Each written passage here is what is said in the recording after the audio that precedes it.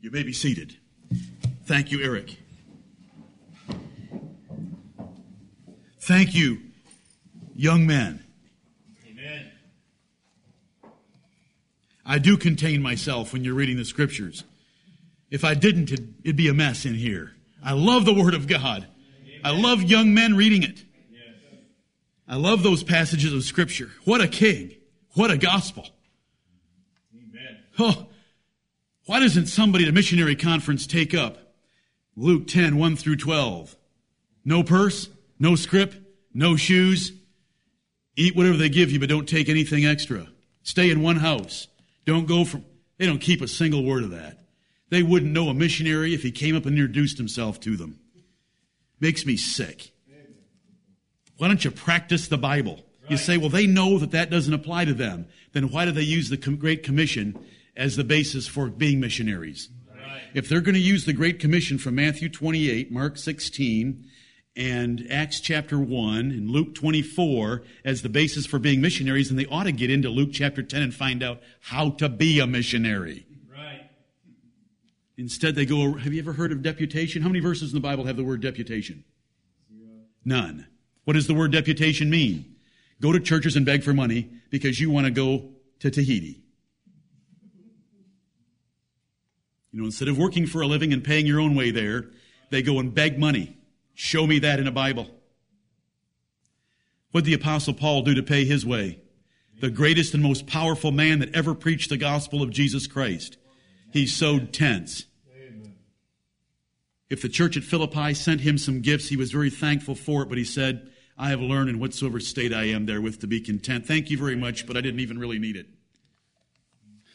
The labor is worthy of his hire. Amen. So go ahead and eat what they give you, but you don't really need any more than that. You don't want to have to haul anything to the next village. I just want you to love the Word of God, and I want you to think, and I want the Word of God to form your thoughts, and I want us to bring into captivity every thought that rises up against the Word of God. Amen. They have invented so many different things, and I'm thankful that this church is trying to the best of our ability in the light that God has given us to be faithful to what He's shown us. Jesus Christ and His kingdom. What can we consider next about this great kingdom? Let's turn to Matthew chapter 6 and see if we can find something there that was read to you earlier this morning. And I hope the young man that read it can remember what he read. And I hope all those that heard the young man read it to him can remember what he read to them. Matthew chapter 6, it's a rule of life. It is one of the most important rules of life. It is one of the simplest to remember, and I hope that you will all keep it. Matthew chapter 6 and verse 33, but seek ye first the kingdom of God and His righteousness, and all these things shall be added unto you. Amen. Matthew 6:33. The most important word in this verse is first. We have plenty of verses in the rest of the Bible telling us about the kingdom of God and about His righteousness. The most important word is first. But seek ye first the kingdom of God. Every choice you make, it should always be prioritized about where is God's kingdom in this matter, and what choice should I make to exalt God's kingdom and His righteousness. His righteousness being attached to the words, the kingdom of God, mean that we are not talking about just taking a seat in the church. We are talking about exercising ourselves in a righteous way in God's kingdom.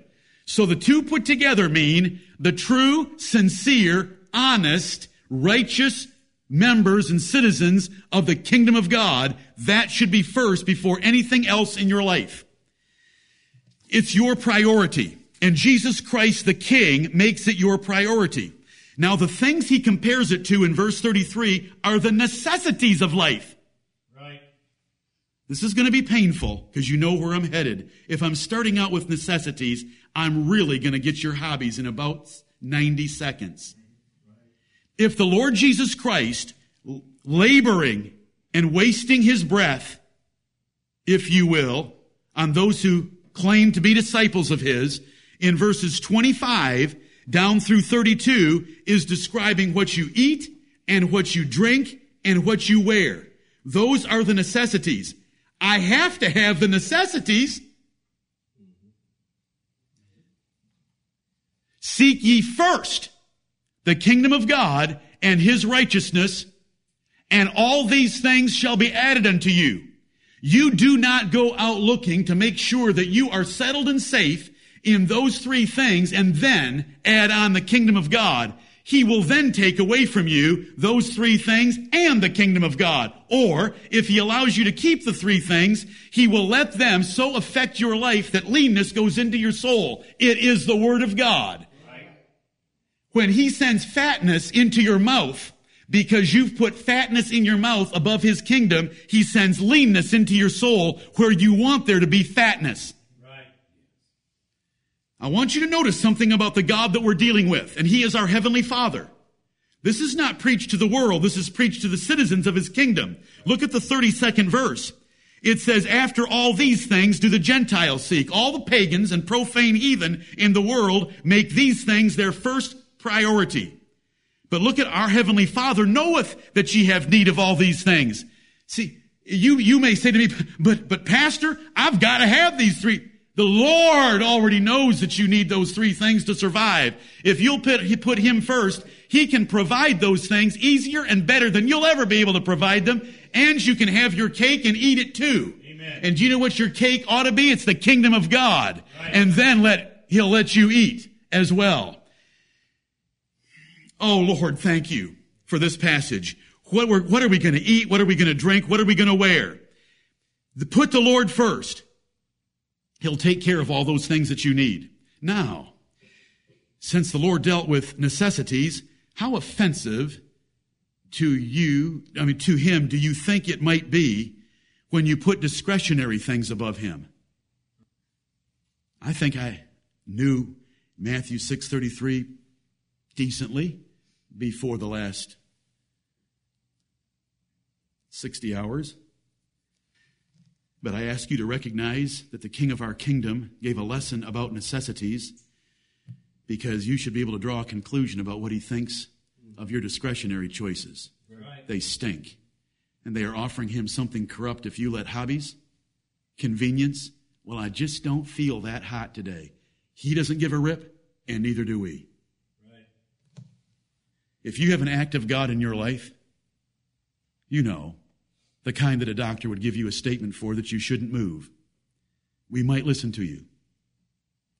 But if you're going to play games with the Most High, just remember that when he spoke of necessities, his kingdom was to come in front of those necessities. Right. But when it comes to discretionary decisions, we better make sure that we're bringing the male from our flock and not something that's lame or torn or blind. Right. Of course, the Lord is merciful.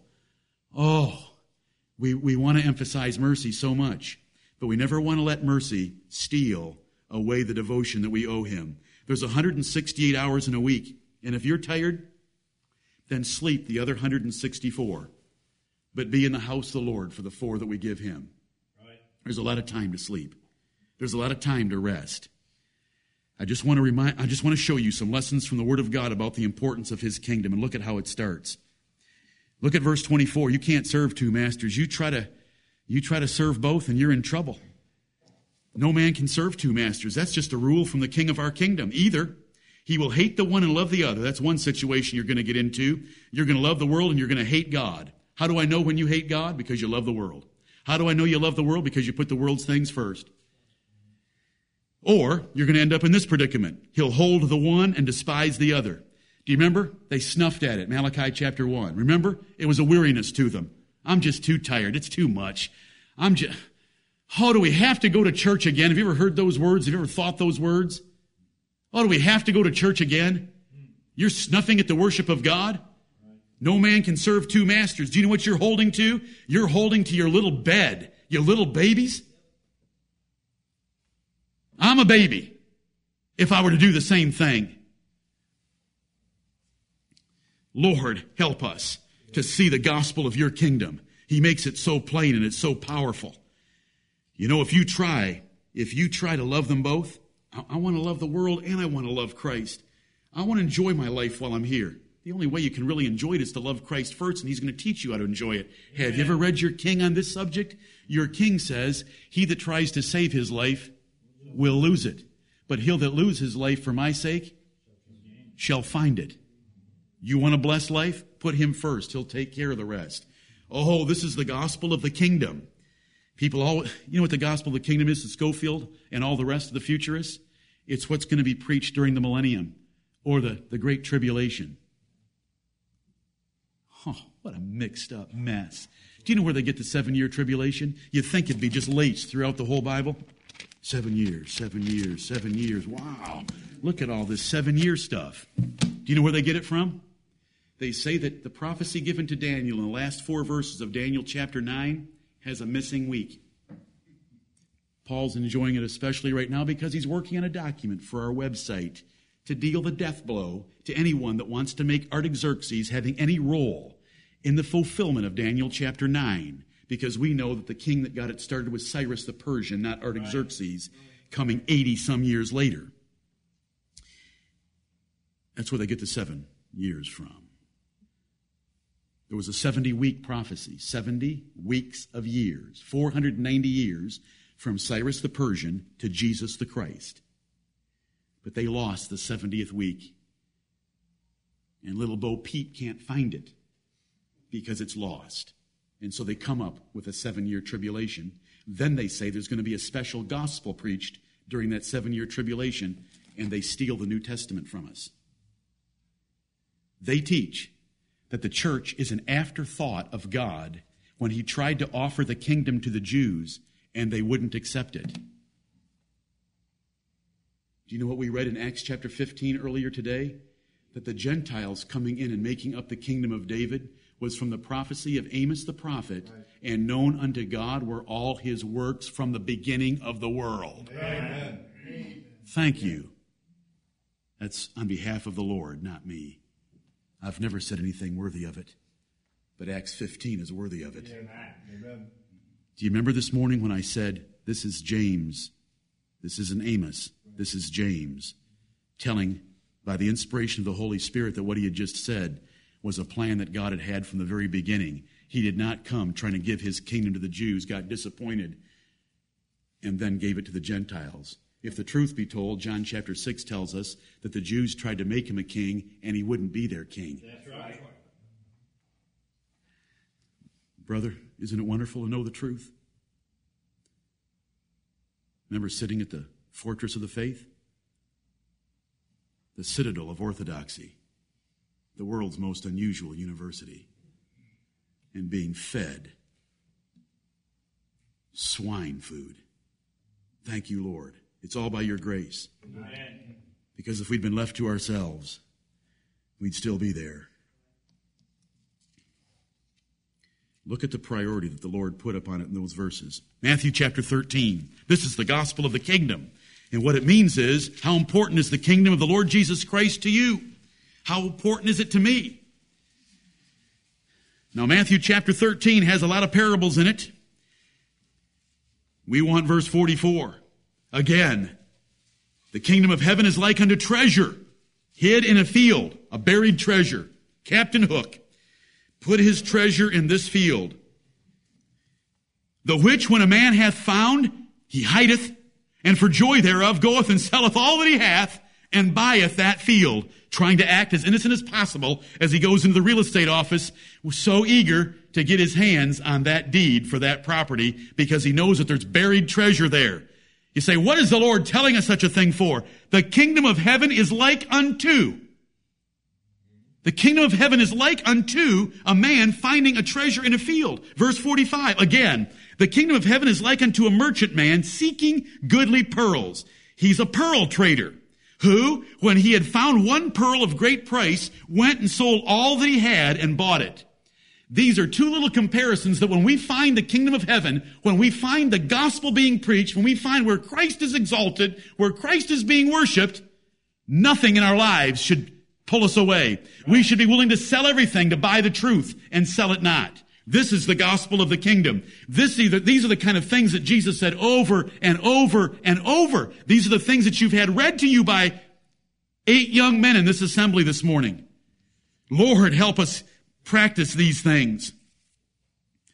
Look at Matthew chapter 19. Matthew chapter 19. Listen to your king.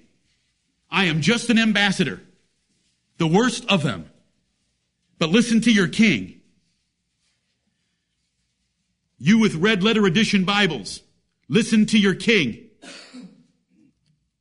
Matthew 19 and verse 12. For there are some eunuchs which were so born from their mother's womb, and there are some eunuchs which were made eunuchs of men, and there be eunuchs which have made themselves eunuchs for the kingdom of heaven's sake. He that is able to receive it, let him receive it. What is this verse teaching? Marriage is the subject matter in the first 11 verses.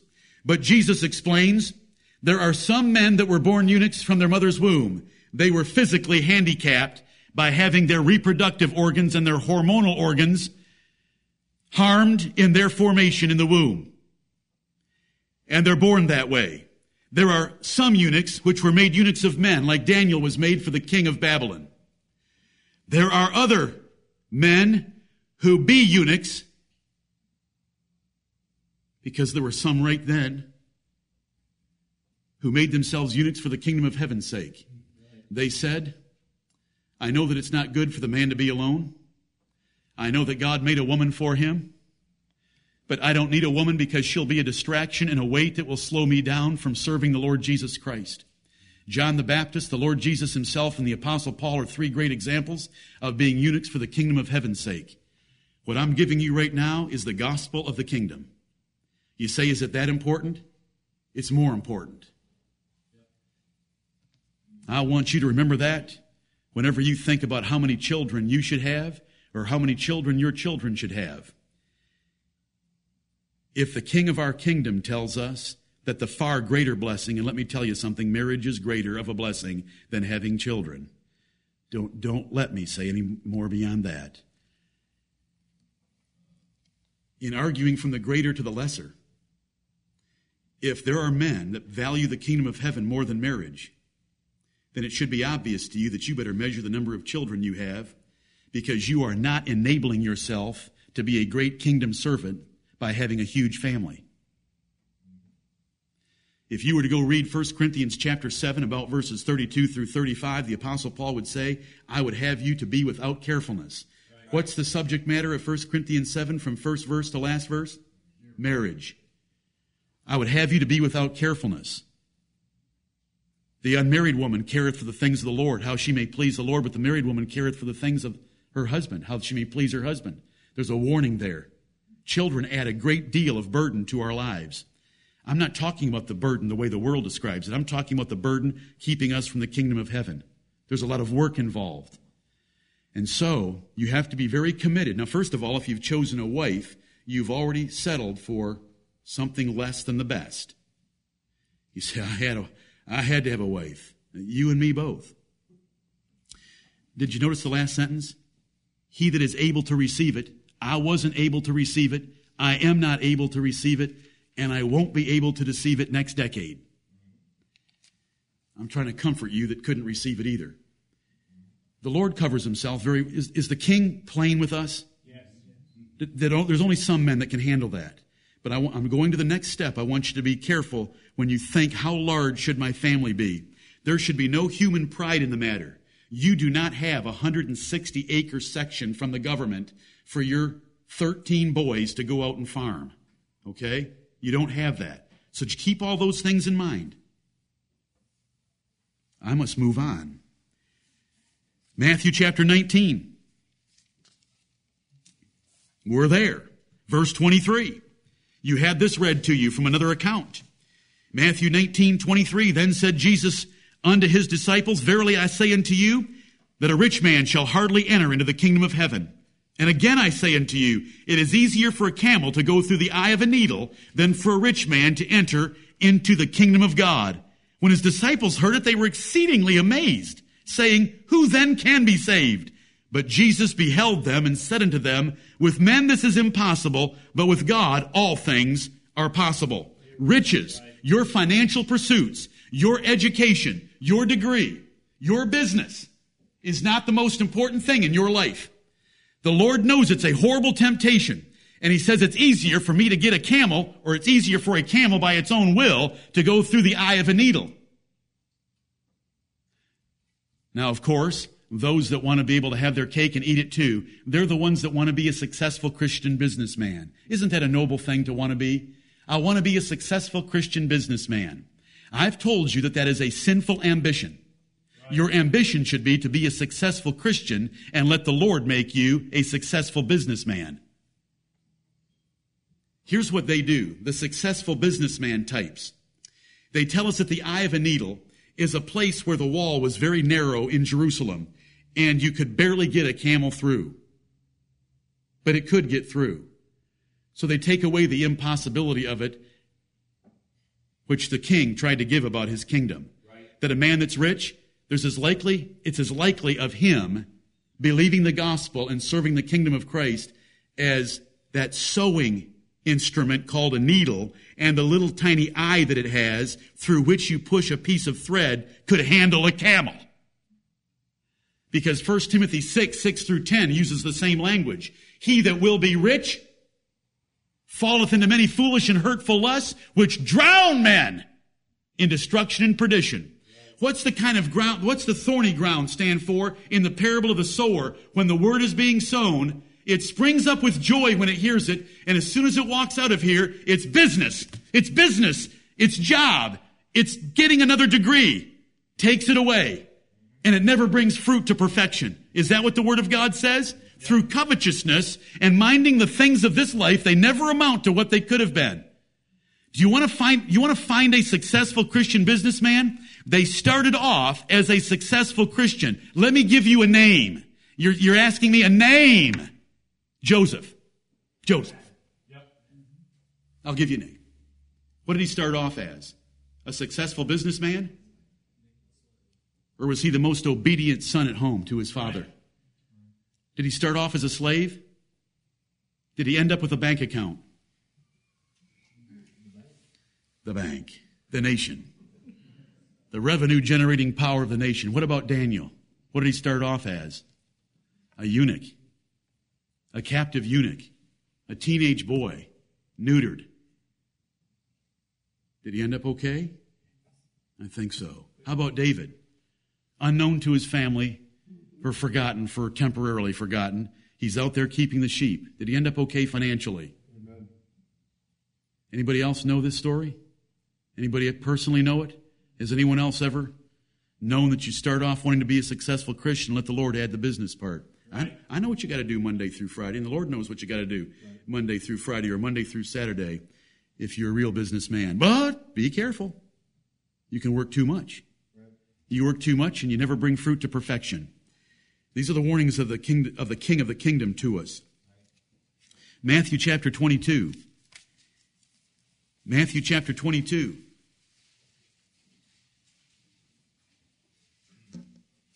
We don't have farmers here, so we all can escape Matthew 22:5. But we've got a merchandiser or two. When a king made a marriage for his son, that's the gospel. It's Canaan. It's the better land that's flowing with better things than milk and honey. It's today. It's the day of salvation. Right. A king made a marriage for his son, and he sent his servants and say, I've got my fatlings killed, the ox is slain. Come and celebrate with me. We had a young man read us the 5th verse, but they made light of it. They made light of it. You say, well, I never make light of the kingdom of heaven. I call you to reckon with Malachi chapter 1 that you don't have to make fun of it for God to consider you making fun of it or making light of it, because if your actions are encroaching on it, you are making light of it. By Malachi chapter 1, remember? In that ye say, in the way that you're treating the kingdom, you're saying the table of the Lord is contemptible. Do you remember that lesson from Malachi chapter 1? They made light of it and went their ways, one to his farm, another to his merchandise. And the remnant took his servants and entreated them spitefully and slew them. So in the city of Jerusalem, there were 2 responses to the gospel. One is, yeah, good story. I gotta go work. The other response is, I hate him.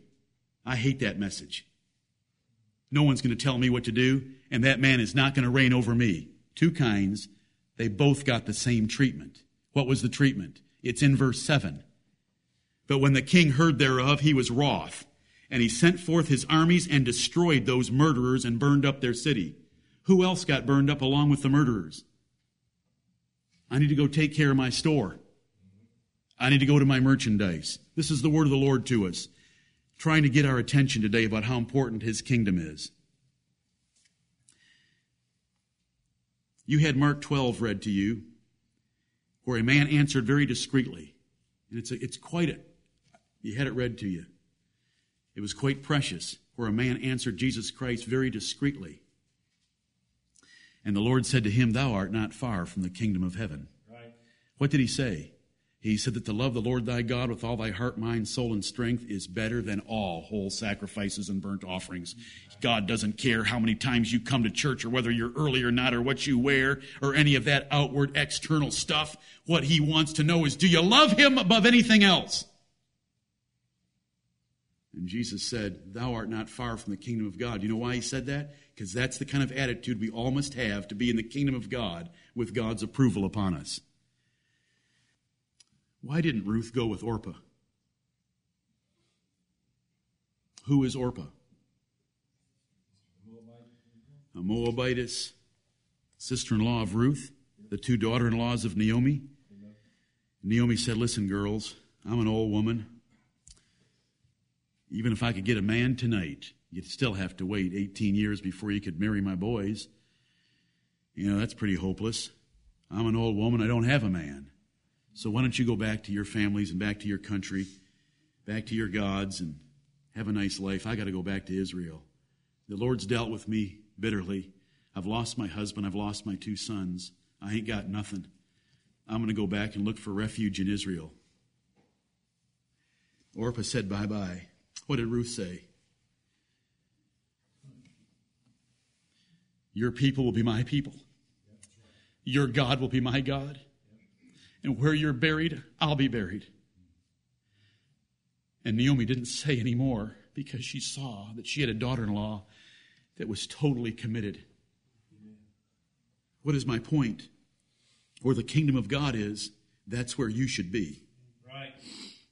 Israel, the 10 tribes, turned to Baal worship.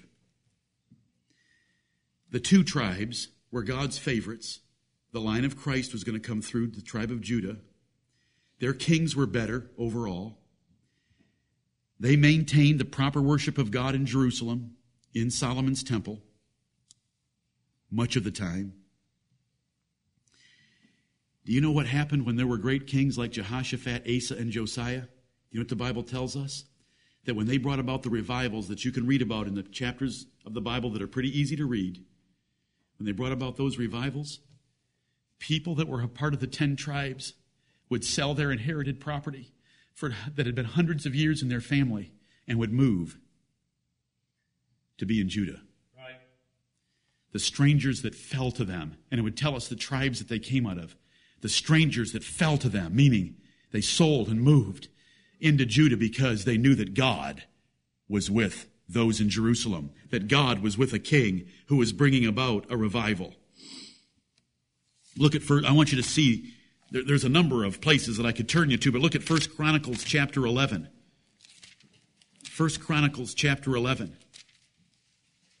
I'm sorry I'm not very good at time management because I've got a whole lot of pages left, but somehow we'll deal with it some other time. But you're going to give me a few more minutes. Amen. By God's mercy. 1 Chronicles chapter 11, all I want to do is give you the gospel of the kingdom, and that is always putting Jesus Christ, his kingship, his kingdom, his people, his righteousness first in your life above anything, everything else. You will win. It is a win-win proposition. If you put Jesus Christ first, he will take care of everything else. If you give him something corrupt, which means giving him 99%, he will curse you. And that curse can be upon you in your children. That curse can be upon you financially. That curse can be upon you in your health. That curse can come upon you. That curse will come upon you if you give him less than your best. It's Malachi 1:14. It's not my idea. You're not serving me. I'm an ambassador for a king, and he deserves every bit of our honor and glory. And for that we can give him. And for that king to expect 100% of your love is entirely consistent with him being your creator and him being your savior. Right. It's entirely consistent with him giving you the first commandment and telling you this is the most important commandment. If you let everything else slide, like all your whole burnt offerings, you never bring me another sacrifice like that, but you love me with all your heart, mind, soul, and strength, that pleases me, and thou art not far from the kingdom of heaven. 1 Chronicles chapter 11 and verse 16. 1 Chronicles 11. I don't want that one. 2 Chronicles 11:16. No wonder. You want to see mental consternation? It's looking at 1 Chronicles when you're thinking 2 Chronicles. 2 Chronicles 11:16. And after them, out of all the tribes of Israel, such as set their hearts to seek the Lord God of Israel, came to Jerusalem to sacrifice unto the Lord God of their fathers. Notice they're falling out of the 10 tribes to come and worship with the 2 tribes in Jerusalem. Look at 2 Chronicles 15. 15, this is Asa, verse 9. And he gathered all Judah and Benjamin. Do you understand this history of Israel that I constantly refer to? Do you know that in the Bible, since the days of Rehoboam, the son of Solomon, the nation had been split. 10 tribes called Israel, 2 tribes called Judah. Asa is a king of Judah, meaning he's a king of 2 tribes, not just Judah, but they basically ignored Benjamin because it wasn't worthy to be mentioned in the same sentence with Judah.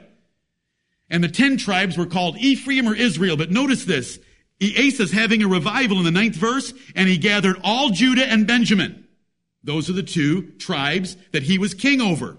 And the strangers with them out of Ephraim and Manasseh and out of Simeon, those are 3 other tribes, for they fell to him out of Israel, that's the 10 tribes, in abundance when they saw that the Lord his God was with him. Right. Whenever we see a place where the Lord God is being worshiped, that's where we want to be. Amen. The Lord will take care of the rest. But now from that, you say, well, I'm already here. So you're preaching to the choir. No, I'm not. Find something else in your life that's keeping you from giving your best to the King and his kingdom. Right. I want to show you a prophecy in Zechariah. Zechariah, a prophecy of the gospel dispensation. Do you know when Zechariah prophesied? He and Haggai were 2 contemporary prophets, and they had one ministry, one purpose. The Bible tells us about the purpose. He names them and tells us. When the Jews came back from Babylon, they were a little tardy and sluggish about building the temple of the Lord that he had sent them back to build. They built their own houses first and were quite comfortable, although the Lord was not blessing them financially. And so these 2 prophets were stirred up to get their attention and to build the house of the Lord, Haggai and Zechariah. I told you this morning that Malachi came later after the temple was built and they had laxed into carnal, lazy Christian living. Then Malachi came along, but we're in Zechariah. And it's got a prophecy for us, and it's short, and I can't preach to you Zechariah chapter 8, but I can read you these 3 verses. And I'm going to read 4 verses. Verse 20. Thus saith the Lord of hosts, it shall yet come to pass. He's got something a little farther out in the future than just some events he was going to bring about in Jerusalem. It shall yet come to pass that there shall come people and the inhabitants of many cities, and the inhabitants of one city shall go to another city, saying, let us go speedily to pray before the Lord and to seek the Lord of hosts. I will go also. Amen. Yea, many people and strong nations shall come to seek the Lord of hosts in Jerusalem and to pray before the Lord. Thus saith the Lord of hosts, in those days it shall come to pass that 10 men shall take hold out of all languages of the nations, even shall take hold of the skirt of him that is a Jew, saying, we will go with you, for we have heard that God is with you. Did this ever happen? The Apostle Paul preached the resurrection of the dead before the philosophers in Athens, and they mocked him and ridiculed him, and he turned and left. But Dionysius the Areopagite grabbed his skirt and said, I will go with thee. Damaris grabbed his skirt and said, I will go with thee. How many times can you read in the book of Acts where the Apostle Paul, a Jew, was out of his country, far across the Mediterranean Sea, and when the Gentiles heard this, they were glad and glorified the word of the Lord, and as many as were ordained to eternal life believed, and they gathered the whole city together again the next Sabbath day to hear the gospel from the mouth of a Jew. Amen. Does this apply to you? Does this apply to you? Nothing is going to get in my way. You should be saying, to be wherever God is, to be where God is worshiped. In the New Testament, he is worshiped in local churches like this. If you need to remember what we have in a local church, it's a PowerPoint presentation from a Wednesday evening entitled, What is a Church? Right. Far more than I can give you right now. Oh Lord, help us appreciate these things. Yeah. The most important geographical factor in your living choices should be a true church of Jesus Christ. Not a job, not family, not school. Can you believe somebody would go to some place for the schools? Anyway. Or any other such corrupt thing. Right. That's what Lot did. Mm-hmm. See, Lot got his binoculars out and he looked in a 360-degree circle. He was being circumspect.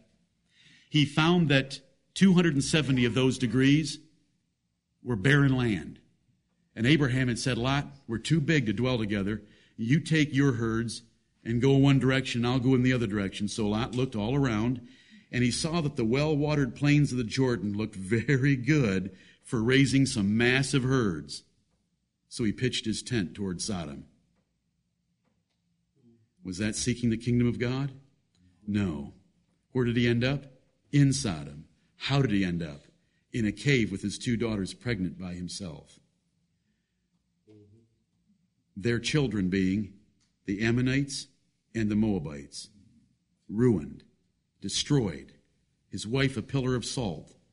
3 daughters married to boys of Sodom, burned up in the destruction of Sodom. Abraham. See, Abraham cared more about being a successful Christian. Did he end up being a successful Christian businessman? Very rich. The most important geographical factor in your life should be a true church of Jesus Christ. Amen. You say, but I've got a great job. I know, but there's a greater one waiting for you. You say, I've got a family that likes their friends. They're going to have better friends if you'll be the kind of father that you should be. You say, well, we're going to have to leave good schools for lesser schools. The Lord's going to take care of your children better than you'll ever be able to take care of them through the NEA. Trust me. Right. If you can find what you call a good school that the NEA endorses, we need to talk outside of this pulpit because you are really messed up. The NEA is one of the most God-hating institutions on this planet. Oh, Lord, help us to put your kingdom first. Let me leave you with just a couple of examples. How do we serve the King and his kingdom? Well, it's not the post-millennial junk that some are espousing out there. Do you know what post-millennialism is? Pre-millennialism is pre. Jesus comes pre. Jesus comes before the millennium. Jesus comes back. Then there's a millennium. A millennium is 1,000 years. Jesus will come back. He'll take a wooden throne in Jerusalem and institute animal sacrifices, and the place will be ridiculous for 1,000 years. That is premillennialism. It makes me sick, and I don't have time to show you all my sickness. I just want to mention it to you because I want to explain to you what does postmillennial mean. Post means Jesus comes post. He comes after the millennium. So there's a 1,000-year period of time, then Jesus comes back the second time. Pre-millennialists, Jesus comes back and there's 1,000 years. Post-millennialists, there's 1,000 years, then Jesus comes back. Well, how do we get the 1,000 years started if it didn't get started with Jesus coming back? You need to walk out of here today and go get yourself a petition put together and run for public office. Because God wants every single one of you to run for public office, and we're going to take this world for God. And as soon as we've taken this world for God and the whole world is a godly place to live, then the millennium comes in and we enjoy it for 1,000 years. Then Jesus comes. We don't need him. All we need you is to get involved in politics. That is post-millennialism. That's not how we do it. Here's how we do it. I'm going to give you 2 passages. Ephesians 4. Ephesians 4. One brother was talking to me at break time and he said, what do I need to do? Go out on the highways or at the rest areas and preach to everybody that stops in their cars? Well, that's one thought. But that's not what the Lord calls us to do. Right. 2 things. Now, I understand that. Yeah, you're the one I'm talking about. Ephesians 4:16. Remember this passage? The ministry is described in verses 8 through 11. God gave some, I'm reading from 11, apostles, prophets, evangelists, and some pastors and teachers. And those gifts were given by Jesus Christ when he ascended up into heaven. That's verses 8 through 11. What the ministers do is in verses 12 through 15, and how they are to perfect the saints for the work of the ministry, for the edifying of the body of Christ. And then verses 13 through 15 describe the ministerial effect upon men's lives so that they're not led astray by false teachers and so forth, but they can speak the truth and grow up into him in verse 15. But this is what the church does. And this is what I'm telling you is a way that you serve the kingdom. Verse 16, from whom? That is from Jesus Christ, who is the last personal noun, the name from verse 15. From whom? From Jesus Christ, the whole body. That's this church. The whole body, fitly joined together and compacted by that which every joint supplieth, according to the effectual working in the measure of every part, maketh increase of the body unto the edifying of itself in love. I know it's a long sentence, but that description of each part of us, like an entire human body, working together in a coordinated fashion, helping each other, the church can grow up. The church can be edified. It can edify itself in love. If we all love each other like we should, we can make increase of the body spiritually. Right. To grow up by every joint and every part, compacting this body together until it is a powerful, spiritual, kingdom organization and organism of the Lord Jesus Christ. Right there in that verse. That is kingdom duty. That is kingdom service. And this church does it well. Can we do it better? Amen. Romans 16. Romans 16. There are things that happen beyond our church. Can we get involved? We are involved. Thank you, Webmaster. Are all of you excited about the announcement I told you of being able to pay for something that we're not doing? Did it excite you? Or did you say, there goes the pastor spending our money again? Oh, you poor soul. It doesn't excite you? Amen. David was so excited about gathering with all his might and contributing more than all the princes of Israel put together. Listen to these examples. I read a few verses from Romans 16. This is the Apostle Paul. When Paul commends somebody, it's worth listening to. I commend unto you Phoebe. Oh, a woman. I commend unto you Phoebe, our sister. Oh, it's a woman, and he wants us to make sure we know that. I commend unto you Phoebe, our sister, which is a servant of the church which is at Cenchrea. Now that is in modern Greece. That is near Corinth. That is quite a ways from Rome. This is the epistle to the Romans. You Roman saints, I commend unto you a woman that is going to be arriving named Phoebe. She's a servant of the church which is at Cenchrea. Most of her service in the kingdom is in her home church at Cenchrea. Here's my commendation for her, that ye receive her in the Lord, as becometh saints. It's the right thing for you to do, and that ye assist her in whatsoever business she hath need of you. Now, this is a successful Christian businesswoman, but it ain't no business out there in the world. It's kingdom business. that ye assist her in whatsoever business she hath need of you, for she hath been a succorer of many, and of myself also. The word succorer, a helper. Is that exciting? Yeah.